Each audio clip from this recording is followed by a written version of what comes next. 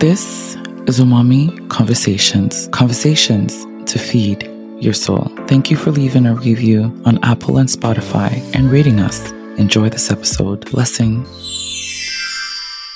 Like, how were you living? Like, what are I would say, like, the values? What values did you carry? Were you carrying the Jehovah values? Were you carrying, the Freemason values? Were you carrying your own values? That's a great question. I would say it's all the above. I already knew I was going to say HBCU. I already knew that I was going to go to college. College was pretty much being, you go to college, you definitely are worldly. And Really? Oh my God, yes, because you're putting secular activity in front of the kingdom. You're not supposed to do that. What do you do? What, like, how? I'm sorry. Oh, we're gonna get deep. No, please laugh. It just didn't sit well with my soul, and I was like, I can't rock with religion or even just being in social clubs or just a secret society that my dad was in, because I knew all of it was just against my own. I guess I had my own moral compass at that age too. Very young. And I was like, I can't. And I remember being so intuitive, and sometimes I remember even suppressing my intuition because I was like, am I supposed to even feel this? And being okay with being judged. People gonna judge you whether you do good, for the glory, for the kingdom. And people gonna judge you if you're the scum of the earth. But I'd rather be judged for, like I said, doing the work, being purposeful, and being on my soul path. And I feel that I'm finally there. Hey, beautiful souls. So on today's episode, we have Andrea Starworth, MSW. She's an assistant professor and director of field education in the social work department at her beloved and illustrious alma mater, Tuskegee University. She's also an international speaker, author, certified life coach, scholar, thought leader, self-care advocate, blogger, and your favorite fly girl. Andrea has over 16 years of professorship, clinical social work, nonprofit and social services management, technology education, and divine feminine leadership experience. She's the digital storyteller, content creator, and co-founder of the Careerist Project and founder of the Brown Girl from Boston blog, both social impact startups that focus on developing happy, healthy, and holistic individuals through personal development and professional development, through life coaching, mentoring, and facilitating online workshops and webinars. Andrea decided to pursue self-care, leadership, and life branding coaching after dealing with vicious trauma, compassion fatigue, and breaking repeated cycles and curses. She realizes that people are bendable but not broken. She believes that people can navigate life happily and holistically through therapy, coaching, and healing of the root level of trauma. This is Turning My Pain into a Purpose with Andrea Starworth. Enjoy. Hey, so, Drea. Yes, sis, we back in the building. We back in the building. Yes. But this time around, it's just you and I behind our mics. Yes. In front of, still an audience, but an audible audience, if that's the way to say it. Welcome once again. Thank you for having me. I'm excited. Same here. For those that didn't know, Drea and we did a live for season 2. We spoke about, during our live on Instagram, we spoke about the feminine energy. Was that what? Yeah. Feminine energy. That was a really awesome live. If we could have recorded it, like I tell you. So here we are, Drea. Today we're diving into a topic that I just want to put it out there. Whatever that we're going to share today is from a personal experience. And basically our goal is to always remind people that they're not alone in the experiences that they have, and that there is a way. There is a way out. There is a way in. There is always a path. There is always someone available to be there, hear you, be with you, be like, yeah, I know that story, sis. Exactly. And we're going to dive into your story, Drea. So I remember we had a conversation and you told me that you grew up in as a Jehovah's Witness. Yes. Can you share a little bit about that experience growing up as a Jehovah's Witness? Definitely. So I would say it was an interesting experience. It taught me a lot of positives as far as with being courageous, learning how to speak to strangers. Because when you go door to door and you're actually doing ministry work, you have to knock on doors. You have to pretty much preach the word of, of God. And also, too, it helped me to learn how to be a public speaker. People rather die than to actually use their voice to speak truth to power, whatever that means to each and every one of us. So growing up, I grew up it was restrictive, but being the youngest and the only girl, I kind of got my way in certain things. Okay. So growing up as a Jehovah's Witness, as a woman, you kind of knew your place and you kind of have to fall back for a little bit. Of course, the men took the lead, which is fine. I'm fine with that being traditional. And also too, I didn't celebrate holidays. So I still don't celebrate holidays. So that kind of, I don't miss it. That stuck with me. I carry that on. But, you don't pledge of allegiance to the flag or any of those things. So you're pretty much neutralized when it comes to just being part of the world. We hear about that in scriptures, not being part of the world, but, you still have to coexist in the world. So my friends were pretty much all Jehovah's Witnesses. We grew up together. We had our own separate lives. So it's you have this secular life, but you have this life with your friends in which, it was insulated. We was in our own enclave, right? And so it was, like I said, very restrictive. You have to learn how to navigate the world, being a Jehovah's Witness and being, like I said, part of the world. So, people would have questions. I remember being in elementary school, had to have my own coloring books when it came to, holiday season. Right. I couldn't, even though I was at the same table with my classmates, but they was coloring, let's say, Halloween stuff. I'm just coloring, just a regular thing, regular pictures, thing, Yeah. Right. And so with my parents being from Alabama, we used to travel, me being from Boston, we used to travel to Alabama to visit family members. And the awkward thing is seeing your cousins opening up gifts and you're sitting there just staring at them okay, this is awkward. So that was that really toughens your skin as a child and going into as an adulthood. And, you just get used to, okay, I'm going to constantly be excluded from things. And so I always felt odd growing up, but I also had more of a intuitive self. And I really, growing up in a religion, I didn't really have a chance to research other spirituality practices or religious practices because this is the truth. You don't need to research anything else. Exactly. If you do, you're going to get pretty much punishment or a consequence for it, right? And so I just feel that keeps, it's like the blind leading the blind. You have to pretty much, this is what goes and that's it. So and also to another thing, growing up as a Jehovah's Witness, even secular, you could wear pants, women, but when you are attending religious ceremonies, which is called the Kingdom Hall, you have to wear, yes. So you have to wear dresses or skirts, and it has to be an appropriate length. So modesty, which I still hold on to my modest, outlook, and also to being chaste.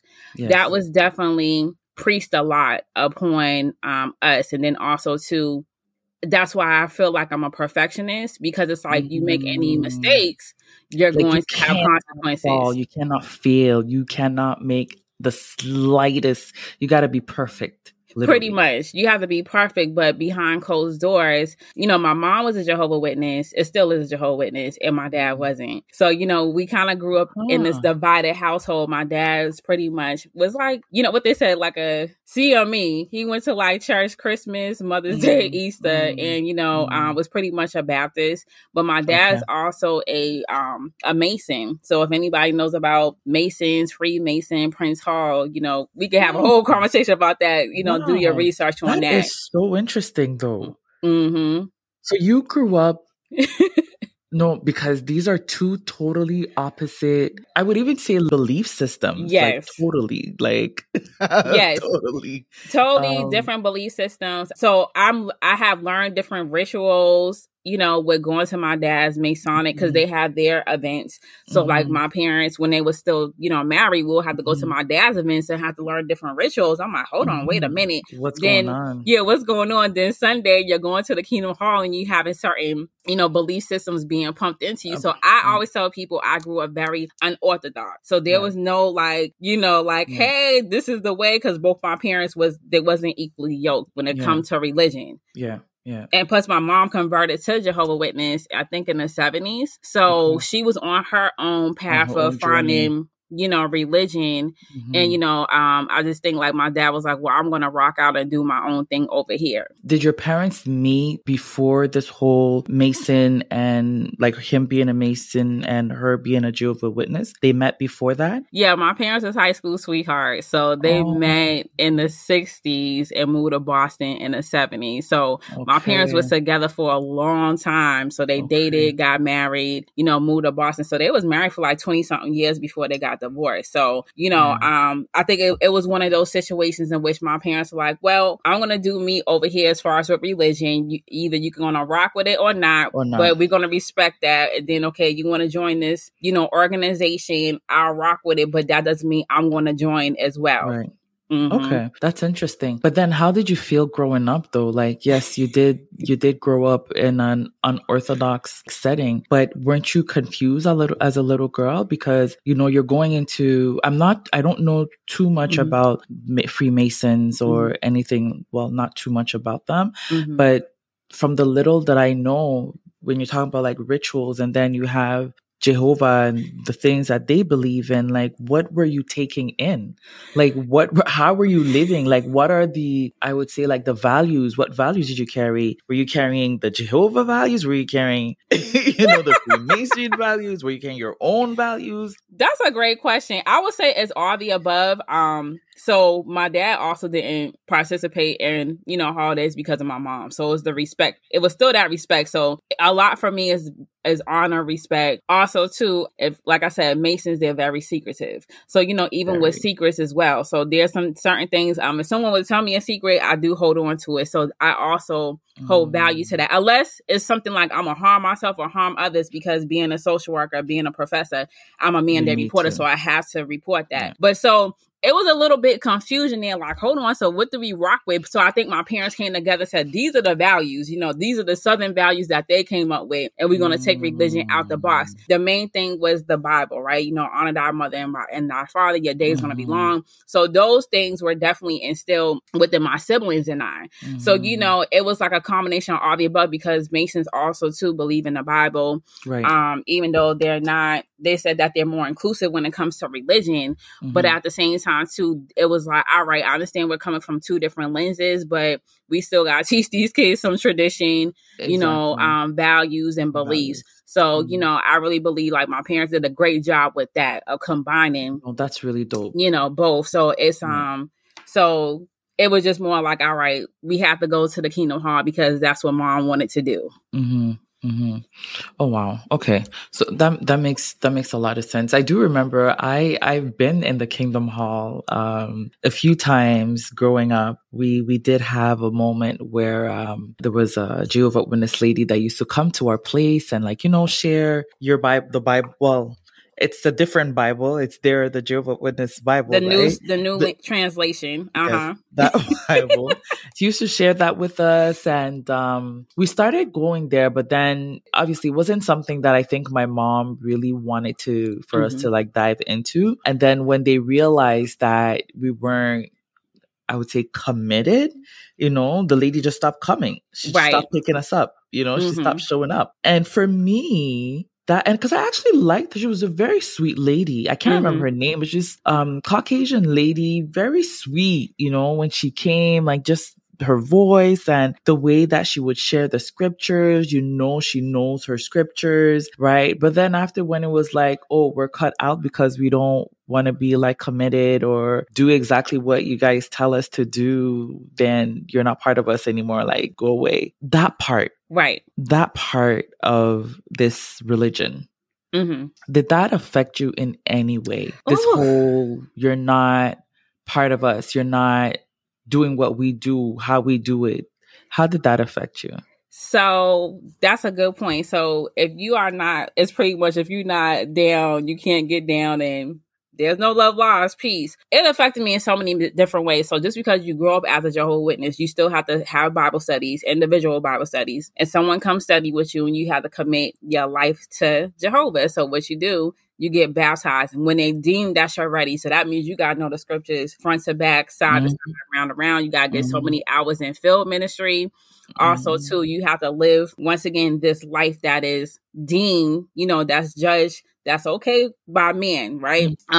So it affected me in so many different ways because a lot of my friends, once again, either their dads were like elders, so they was like the head of the congregation, and I start seeing them wilding out because also, too, when you're at school, you can't participate in extracurricular activity. Me, I lived a little bit of different life because I played basketball, I played volleyball, I did a whole lot of extracurricular activities because my mom was a little bit lenient in that aspect. You couldn't go to prom, you couldn't go to dance, any of that. This is serious. I thought it was serious. Only like holidays, like Christmas and Easter and those things. So any form of celebration, literally cut out. Is literally cut out because you're now trying to be influenced by the world, and then you're not going to be in good standings with God, with Jehovah, because you are going to the prom, and that's a worldly activity. Now you're trying to be a part of the world. Right. So it's very restrictive. So I'm going to tell you a really hurtful thing that happened to me. And I said, you know what? I don't want no parts of religion. So like I said, my mom was lenient. At this time, my parents was divorced. I was like 17. I already knew I was going to HBCU. I already knew that I was going to go to college. College was pretty much banned. You go to college, you definitely are worldly. What? And really? Oh my God, yes, because you're putting secular activity in front of the kingdom. You're not supposed to do that. What, like, how? I'm sorry. Oh, we're gonna get deep. No, please laugh. But okay, hold on. So you're trying to tell me that they also deemed going to college as a worldly thing, going to get an education, going away to college. Yeah, so because I went away, I went from Boston to Alabama because now I'm a part of the world instead of staying at home being a commuter student, at one of the schools in Boston or going to a community college. I put secular activity in front of kingdom building. Wow. So you can build kingdom in Alabama? You can, but we're going to talk about that. We're going to talk about that. Okay. So when I decided, like I said, 17, I applied to schools and my first choice was Tuskegee because I was like, I want to go to an HBCU. I had a tough time. I pretty much was like ostracized. They had a really tough conversation with my mom, and they was like, well, how can you let Andrea go to college? She's gonna put secular activity, she's gonna be part of the world, and she's going to leave Jehovah. So I had a lot of anxiety. This is the first time I'm saying this. I had a lot of anxiety around it to the point I was having night tremors for years because I was like, oh my God, I'm going to lose my life because I decided to go to college and I'm not going to be part of the new world. I'm not going to be part of the kingdom. I'm not going to be part of the paradise. So I was having night tremors and I used to wake up like, oh my God, my life is going to be over because I chose to go to college. So it was, that was one of the toughest things that, traumatizing, PTSD. I experienced PTSD. Then I met my other homegirl. She decided to go to Howard and gave her the business and, gave her family the business. Like, how can you let her go to Howard? And then they blamed it on me and said, well, Andrea started this trend. So like you influence because most of my homegirls, right. And most of my homegirls, I had one that went to Alabama State. So most of my homegirls were going to college. Mind you, other people that I grew up with, like some of my other homegirls I grew up with, they had kids at like 14, 15 years old because, like I said, they were so under restriction, right? And so I'm like, they didn't even get harsh criticism. I got a lot of heat because, like you said, oh, she's a rebel. She's influencing these other people to leave the kingdom hall, to leave Jehovah's Witnesses, to go to college and want to better yourself. Why do you need to learn secular education? I'm blown away by what you're telling me right now. To be very honest with you, I don't even know what to say because I would think I get it with the whole,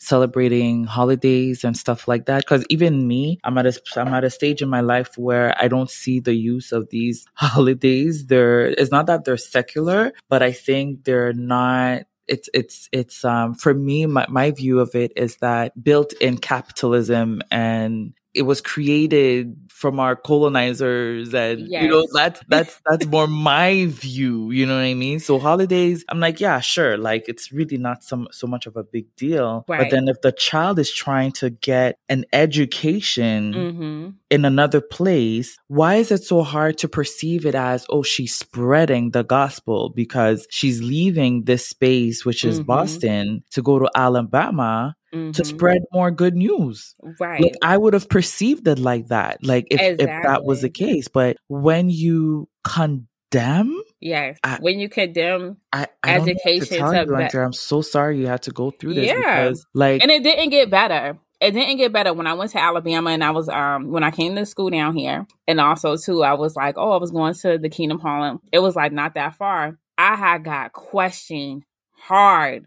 Why did you come to school down here? Why does your parent let you come to school down here and you're on campus with these other worldly people? You're going to have addictions. You're going to be, participating in fornication, all these things. Like, so it traveled from Boston to Alabama. It didn't get better when I came to Alabama. So I made a decision. I think I want to say like my sophomore year, I said, I'm done. And I remember my mom came down and they treated my mom terribly when we went to the Kingdom Hall, and they questioned my mom again. So we going through this twice. Question my mom again. How did you let, your daughter come to school down here?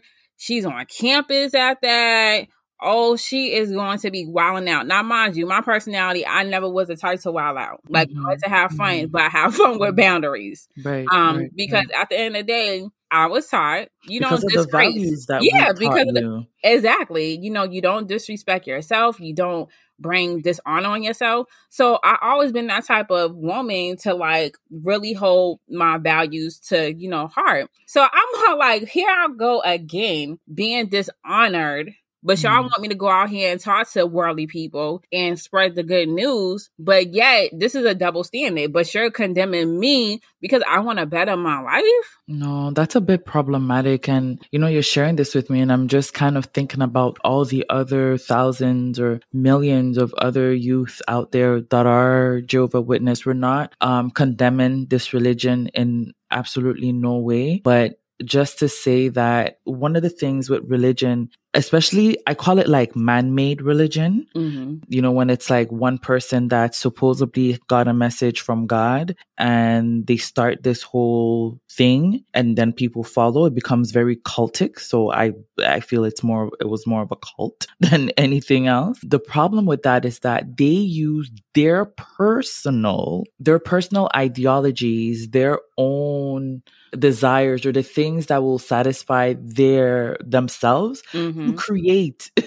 this whole thing. Right. Not everything is biblical, because there is no way in heaven that somebody could tell me that in the scriptures it tells you cannot go overseas to go and get an education. There's no such thing. Like, there's nothing like that. And the worst part for me, Andrea, is the fact that you're being condemned. You're being judged. Right. But then that same scripture talks about how we should not judge. Exactly.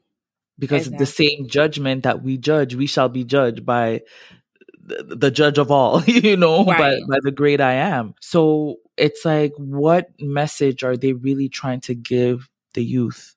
What message are they giving you guys growing up? Like the teens or the young adults that wants to live a life. It's very controlling. It's a bit sick. Yeah, it's controlling. And like I said, either you only had a few options.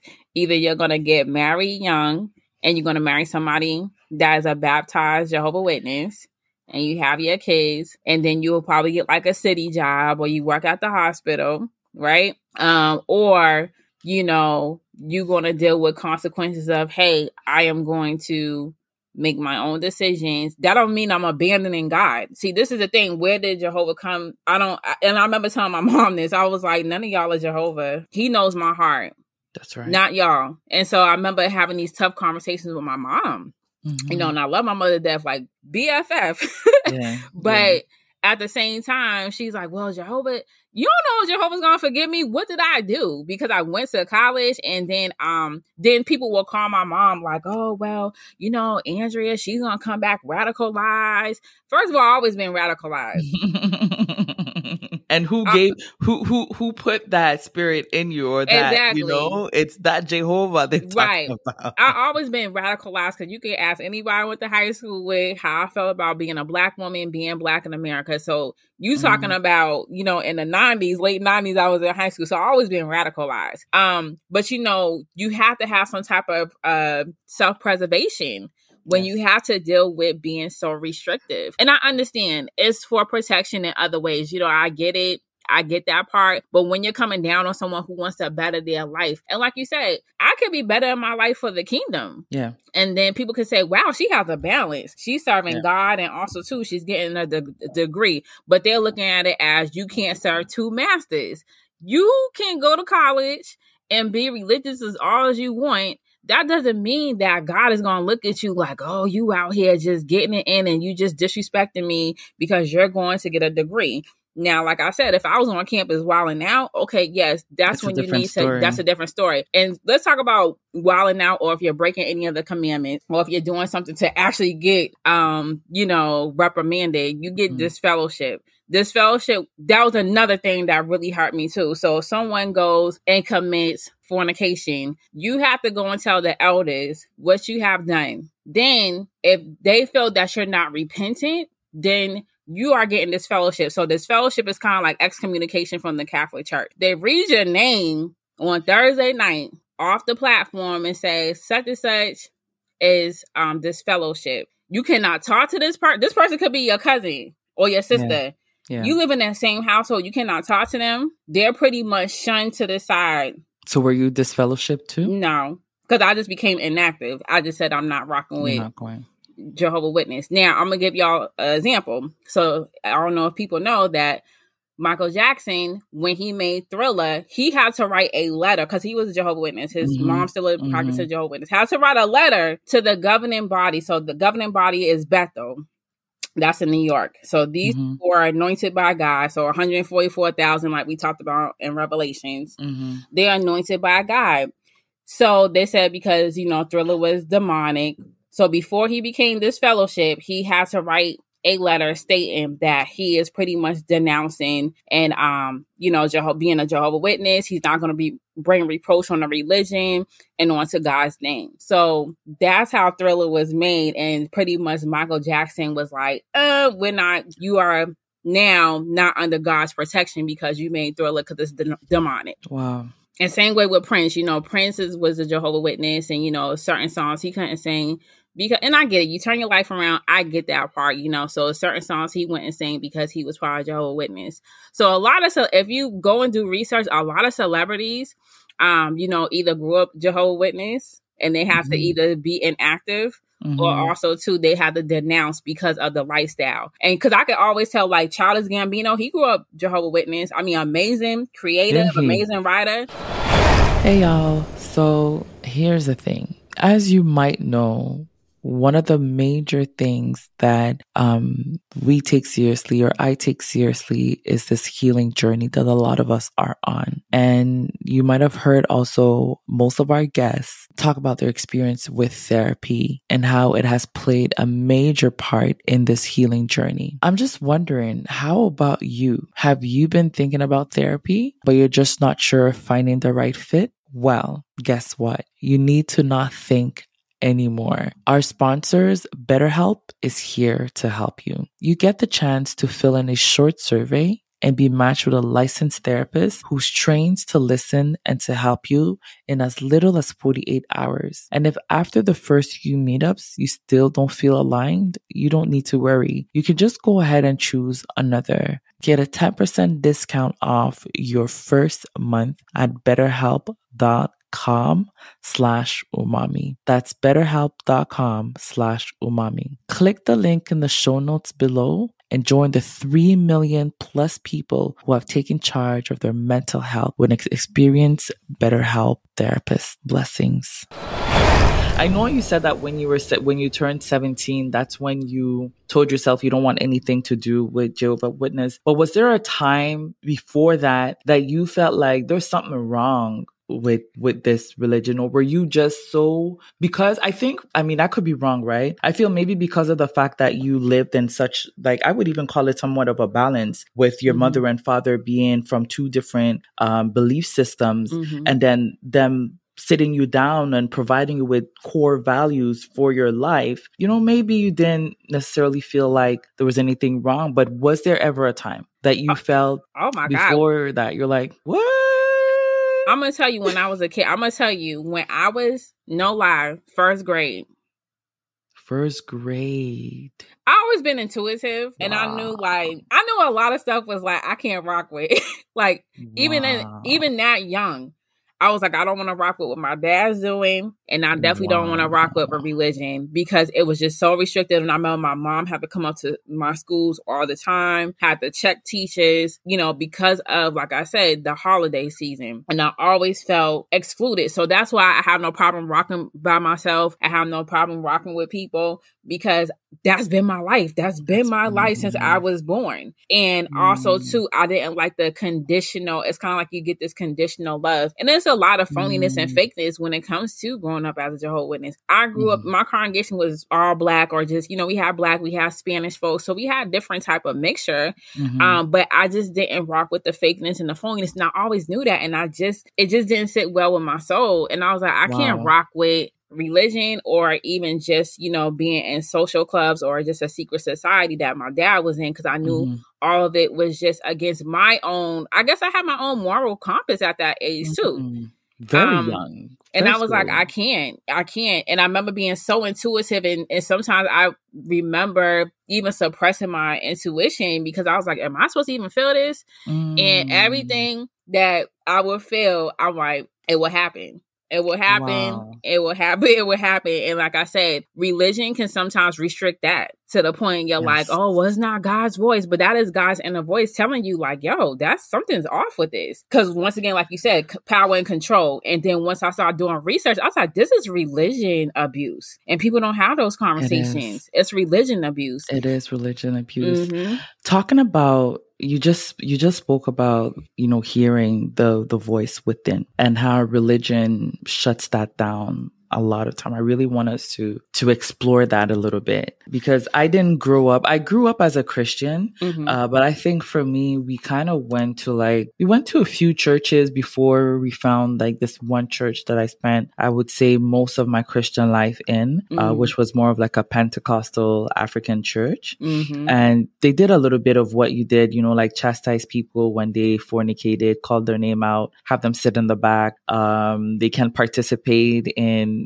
anything and all of that stuff, For me, going to that church, one of the things that it did do for me is that it allowed me to see that I was powerful. It was a Pentecostal church, like they had the gift of prophecy. They had all of these things, like all these spiritual gifts. It was happening. Them churches where you're just like, you're like dancing in the spirit, and exactly, all of that stuff, and I got the chance to experience all of that. And then when my, we call it, or I used to call it, the Holy Spirit or intuition, whichever, started to, I would say, speak to me a bit more. I remember we would go to church and have we would go to like church meetings. And I would share with the pastors or with whoever is there at that moment. Oh, I felt this, I heard this, I felt this, I heard this. And there's times where I remember one situation. There was like a youth thing happening, and the leader at that point, I went to him because everybody's sharing about like, oh, this and talking about prophecy. And I'm like, oh, I think maybe I have something. So I went to him and I told him that, I keep seeing this and this and this and that, but I don't really know like how to tap in or like what to do with it. And he told me, oh, that's just your imagination. It ain't nothing. So me, I was just like, oh, okay. Right.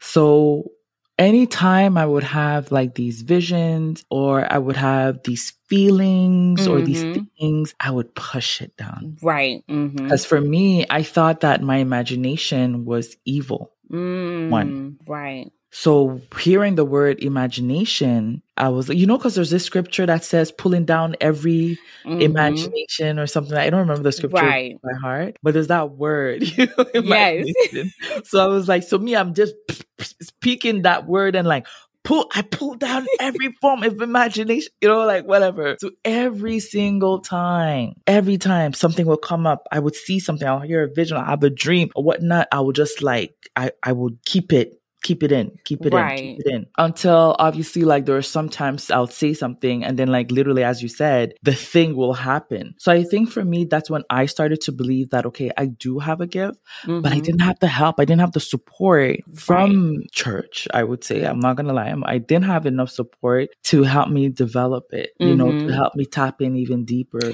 tap in further.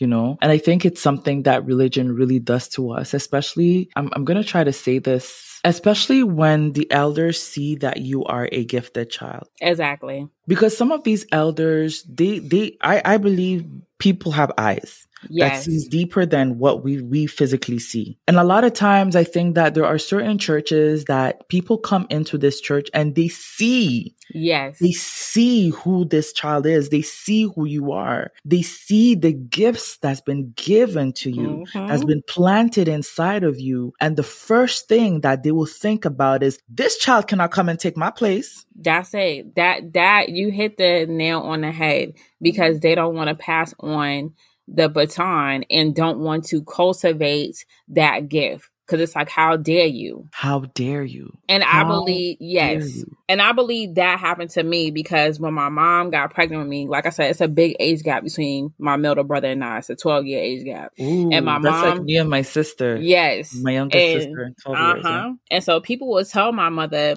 that child that you are carrying is going to be a blessing. Well, if I'm going to be a blessing, and y'all know me my whole life, I say up to the time I was like, I'm out of here. Then why didn't you cultivate that and say, wow, she's going to do dope things. She's going to do powerful things, because you got jealousy, you got envy. And, like you said, elders can see you got the gift, but why can't my gift be used in other ways for the kingdom? As a blessing to even you, like as a blessing to the congregation or to the church, to the people, to those that we meet each and every day, and I find it, for me, it's really now that I stepped out of religion that I see and I understand what was going on this whole time. Because I was having episodes, girl.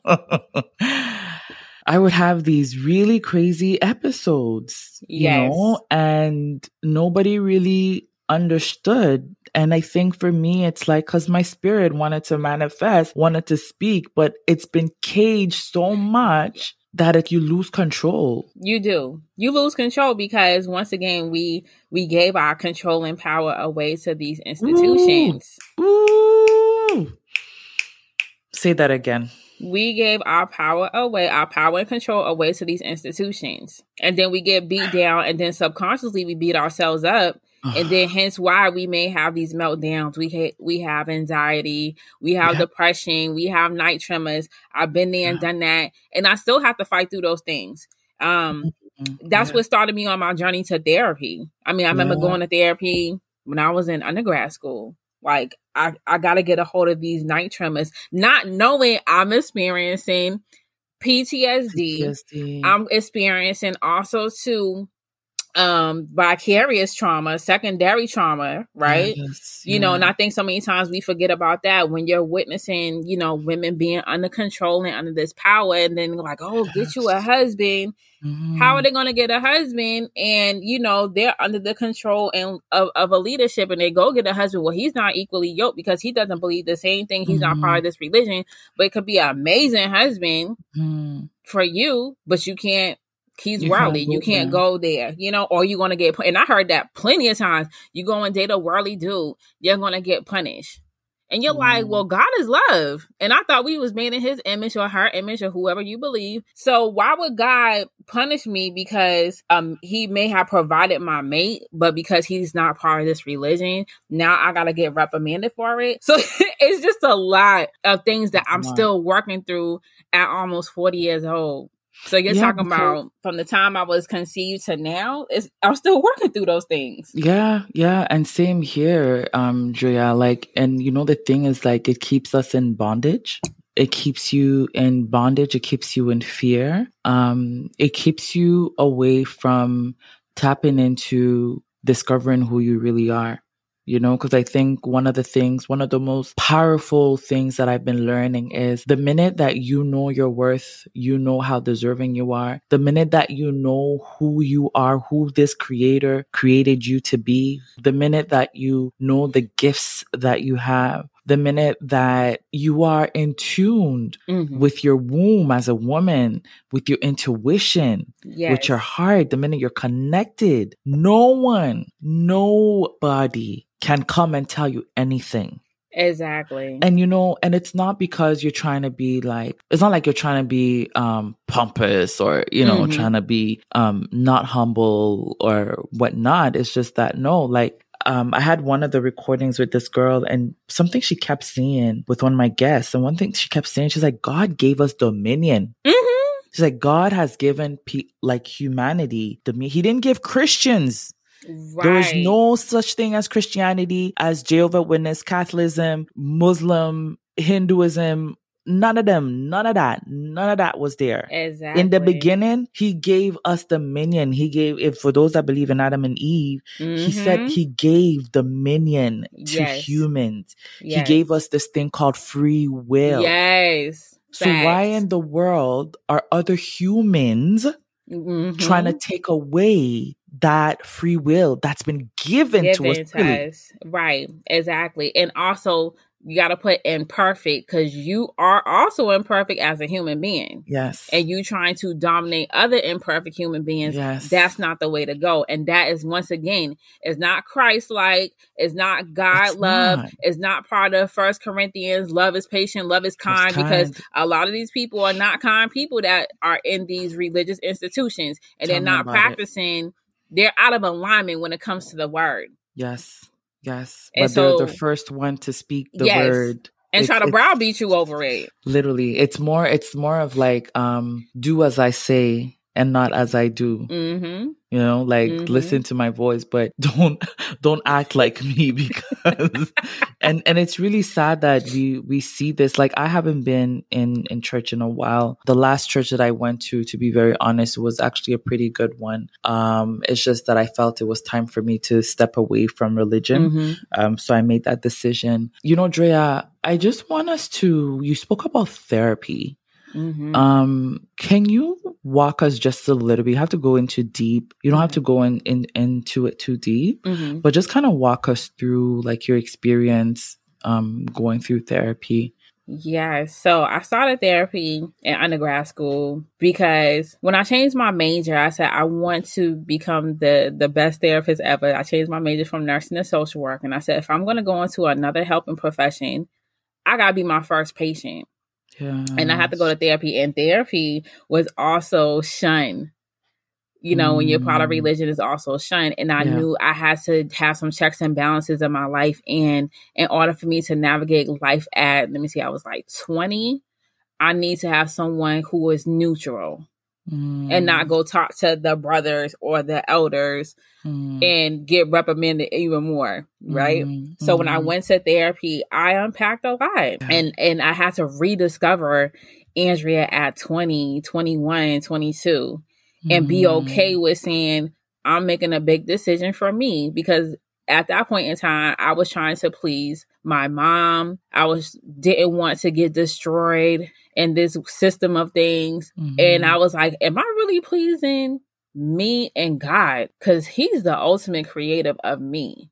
And when I discovered that I wasn't, like I said, I unpacked a lot in therapy, and I've been in therapy on and off for 20 years. And there's nothing wrong with that. And like I said, it's not because you're crazy. At the point I thought I was going crazy, and there was a point in my life I would say the first 2 years of college, I was acting out, not being rebellious, but it was just like, man, I got a taste of freedom.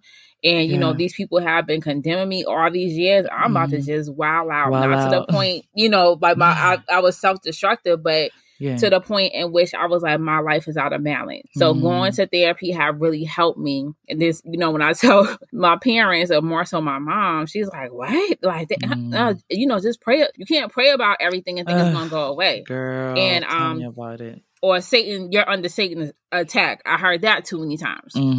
Right. And then sometimes too, it's like, no, this is self-destruction. And this is years of me being oppressed from not only the world, but also too in a religion that you think that's going to protect you from that.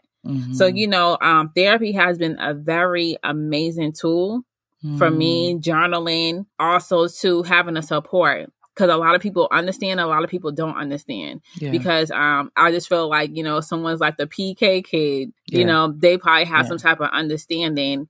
Because, you know, once again, it's like you cannot seek another relationship or another religion outside of the one that you're in. So once again, it's me, because I'm a scholar.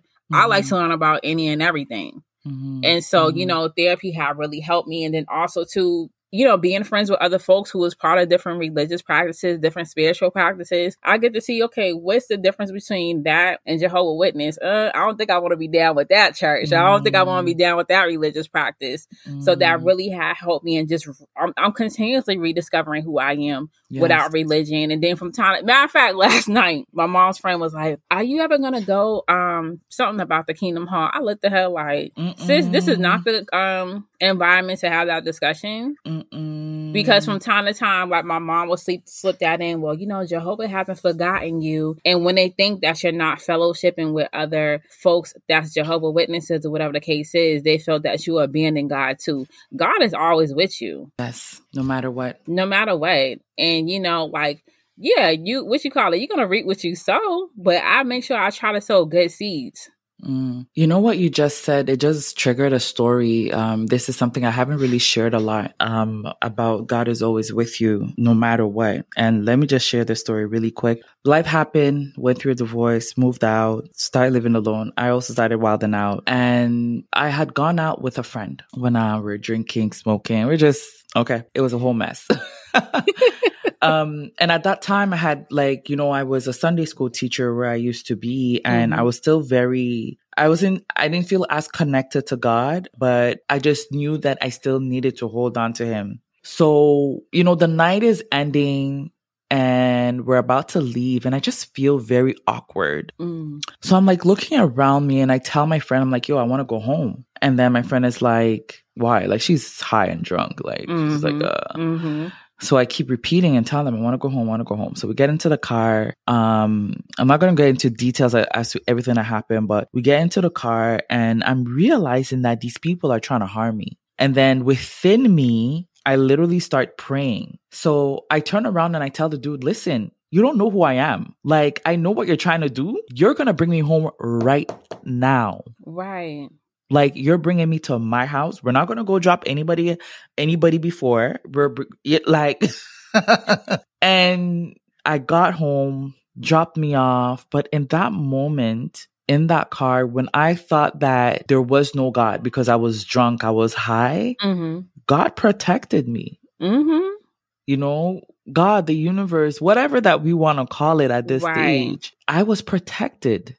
I was shielded from harm because I actually had a dream about what was to happen. Oh, wow. Weeks before that. Right. So everything was just like unraveling in front of me. And I was like, but even when I was intoxicated, I just spoke to the creator of the universe, to the I am of I am, and I was shielded from harm. I was dropped home. I went in my house safely, locked my door. And at that moment, I said, I need to leave this city. That moment, I was like, it's time for me to really leave the city. Right. You know, and then from there, I made plans for myself to leave. But all this to say that, and I'm so sure that there are people out there right now that are probably like perplexed into what to do with their lives. And they probably feel like, you know, like they're cast away empty. They feel like nobody really loves them. But this God, universe, angels, whatever, that whoever, however you want to call it, is there. Right. And loves us. It created us. Yes. Whether it created us through a big bang, whether we were created through evolution, whatever, however it happened, it created you and I. Right. So not trusting in the words that these people that want to control us say, but trusting in the fact that this being that I might not necessarily physically see is with me. This energy is with me. This spirit is with me, you know, and that experience for me, honestly, is something that I walk with all the time. Definitely. It's something for me that I'm like, wow, because I thought that if you're drunk and high, God leaves you, like, ain't you're done. Right. But I've never gotten this high in my life. Yeah. And I was shielded once again. Do you get it? Right. I get it. So it's like God is with us. Right. He is with us no matter what. You know? Exactly. Because God is love, and God is a loving God. And I think people have to really tap back into that. Because humans are not. Humans are unconditional, and humans can be hella mean and hella unforgiving. But God is gonna forget you. You're not gonna supersede that. Yeah. So, you know, I think we have to get out the way of like, oh, we letting a human dictate our lives. No, they don't, because they're imperfect, and they make a lot of mistakes too. Yeah. So, you know, that's an amazing story that you shared, and other people need to hear that. And I thought that for one, I said, oh, you know, like God is going to punish me. And I'm like, no, because God still loves you. And when I used to hear that, oh, God, you know, you abandon God. Why? Because you think so? Who are you? Something that a lot of these leaders need to come to a place to understand is that, yes, maybe God gave you, you know, this calling, they want to call it, this calling, but it's not a calling to control people. Right. When you look at the story of Jesus Christ, the one that Christians follow, they say they follow, there was no form of control. There was no control anywhere. The only thing this dude said was like, follow me if you believe in my message. Literally. And what was his message? It was a message of love. Right. That's it. It's not that complicated, folks. No. You know what I mean? It's really not that complex. But humans, we have made religion or the Christian faith so complicated. Yes. So complicated. Oh, you're not going to go to heaven. You're going to go to hell. And also hell, the story of hell. Yeah. The story of hell. Like, I get it. Fine. Like, you know, you do bad. Okay, fine. We want to keep it. But let's not use that as a form of punishment to create fear in people. Right. Now, in Jehovah's Witness religion is no such thing as hell. There's the resurrection, and that this world is going to be ended in Armageddon, and it's going to be a whole nother world. And the people who didn't follow Jehovah's principles and values, you will not be coming to another world. You will not be to the renewed world. So you're pretty much going to be dead. There's no hell for you. So dead is pretty much your personal hell. And then, like I said, in Revelations, only 144,000 will be reigning in the heavens with Jehovah God. Yeah, that's scripture. So it's this concept of, okay, what if you just did one bad thing and you don't follow Jehovah's Witnesses? You're not going to be resurrected? No. And for me also, this is something that I dealt with a lot, you know, this whole notion of, I remember the smallest thing I would do, I'll repent. I was always repenting. I was always going to like Catholic churches because they were the only churches that was open, going to like pray and ask God to forgive me of my sins. Like it became, and I feel like now I'm a little better at it. I didn't do therapy for that per se because, girl, I have so many other traumas that I needed to deal with. Like so many other traumas. But it's really by stepping away from religion for me and seeking this creator, seeking myself. Right. And I felt like the more that I sought for who I am in various ways, the more that I'm getting closer to God, the more I'm getting closer to my higher self, my divine self, you know? And there's a shift, you know, there's a shift going on right now where a lot of people are slowly opening their eyes. Yes. But then there's still a lot of people that are still caged.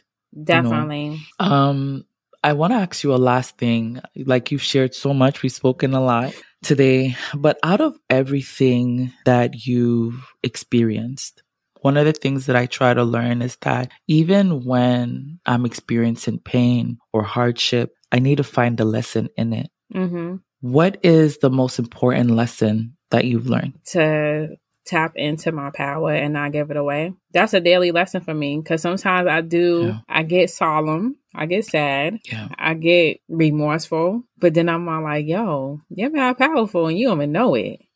And what does it mean to tap into your power? I mean, really just knowing my worth and value. As I'll say, one of my friends I said the other day, like Andrea 2.0, and be okay with it, and be okay with people not rocking with me, whether that's your family or your friends. Because like I said, a lot of people have turned their back on me, but I'm still here.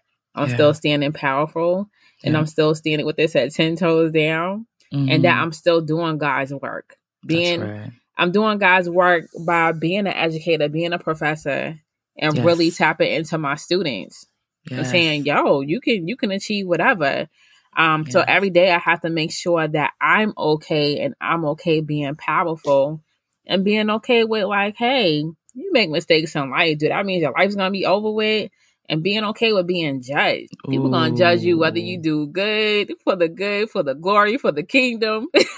And people going to judge you if you the scum of the earth. But, I'd rather be judged for, like I said, doing the work, being purposeful, and being on my soul path. And I feel that I'm finally there. And it took me a long time, and it's okay. And I'm still working through those things. It's okay. Yeah, and it's okay. So that's what I have truly learned. With all turning my pain into a purpose is really understanding to not give my power away, because I had given it away for so many years. I suppressed it. I suppressed, even my gifts, and being okay with slowly but surely unpacking those things and saying, this is who I am. And I always tell people, and I tell my students, I'm a safe space. I was like, because trust me, I done been through it pretty much all. And I'm like, I'm a safe space for myself and for other people to lay their burdens down as well. Because like you mentioned earlier, you're not by yourself. And I really thought I was by myself until I started seeing my homegirls saying, nah, I'm going to go live my life, and hearing other people's stories like, wow. Yeah. I want to do that too. Exposure. Right. I think I share that with in one of the episodes. Exposure is so important. It is. The more we're exposed to people, the more you're exposed to Umami Conversation. Also, honey, yes. you open up. You open up and see that this world is there to live. Yes. For you to live in it, and to live fully, and to live joyfully, and to live with ease and flow. Yes. And not feel so like down all the time, or condemned and bound. Right. Because there's so many of us that are slowly breaking out of these bondages that we were in, Yes, I agree. And something you have sparked is, I truly believe that I am breaking a lot of generation curses. Yes. Especially with the women folk on both sides of my family. And you have to be mentally, physically, spiritually tough, man. Yeah. And you have to be like, yo, I am, denouncing a lie, and you're going to have to turn your life around.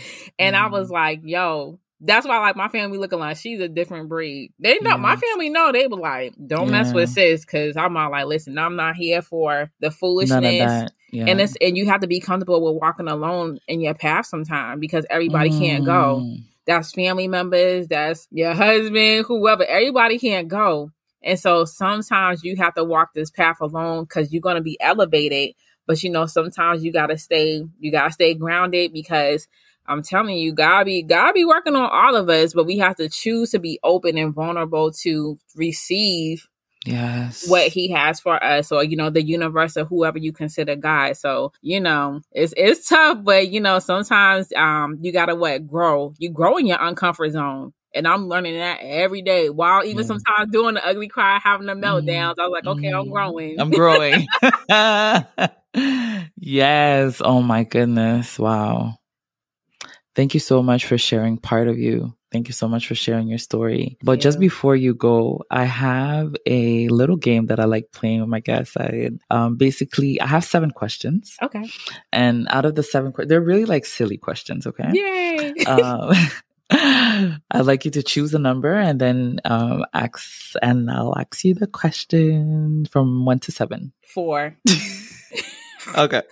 Question number 4. What would you be more comfortable doing in public? Farting or burping? Burping. Okay. I told you they're really silly. Just to get it out the way, burping. Burping, yeah. Okay, makes sense. And just say, excuse me, and then you move on. Mm-hmm. Awesome. Drea, thank you once again. Do you have any last word? I know you said a lot. Yeah, just stand in your power, be authentically yourself, and don't suppress your inner God system. That's what I call it. Yeah. God system. Inner God system, which is GPS, God protective system, because God is protecting you when you have that funny feeling. So don't ignore that. I don't care what doctrine you came from. Is there to protect you. So don't ignore that. Really fully embrace that and be like, this is a protection. And also too, rejection is God's protection. So some things are just not meant for you and some things you're being protected from, whether that's your life, getting your feelings hurt, getting your feelings crushed, is something you can't bounce back from. So that's my last words of wisdom.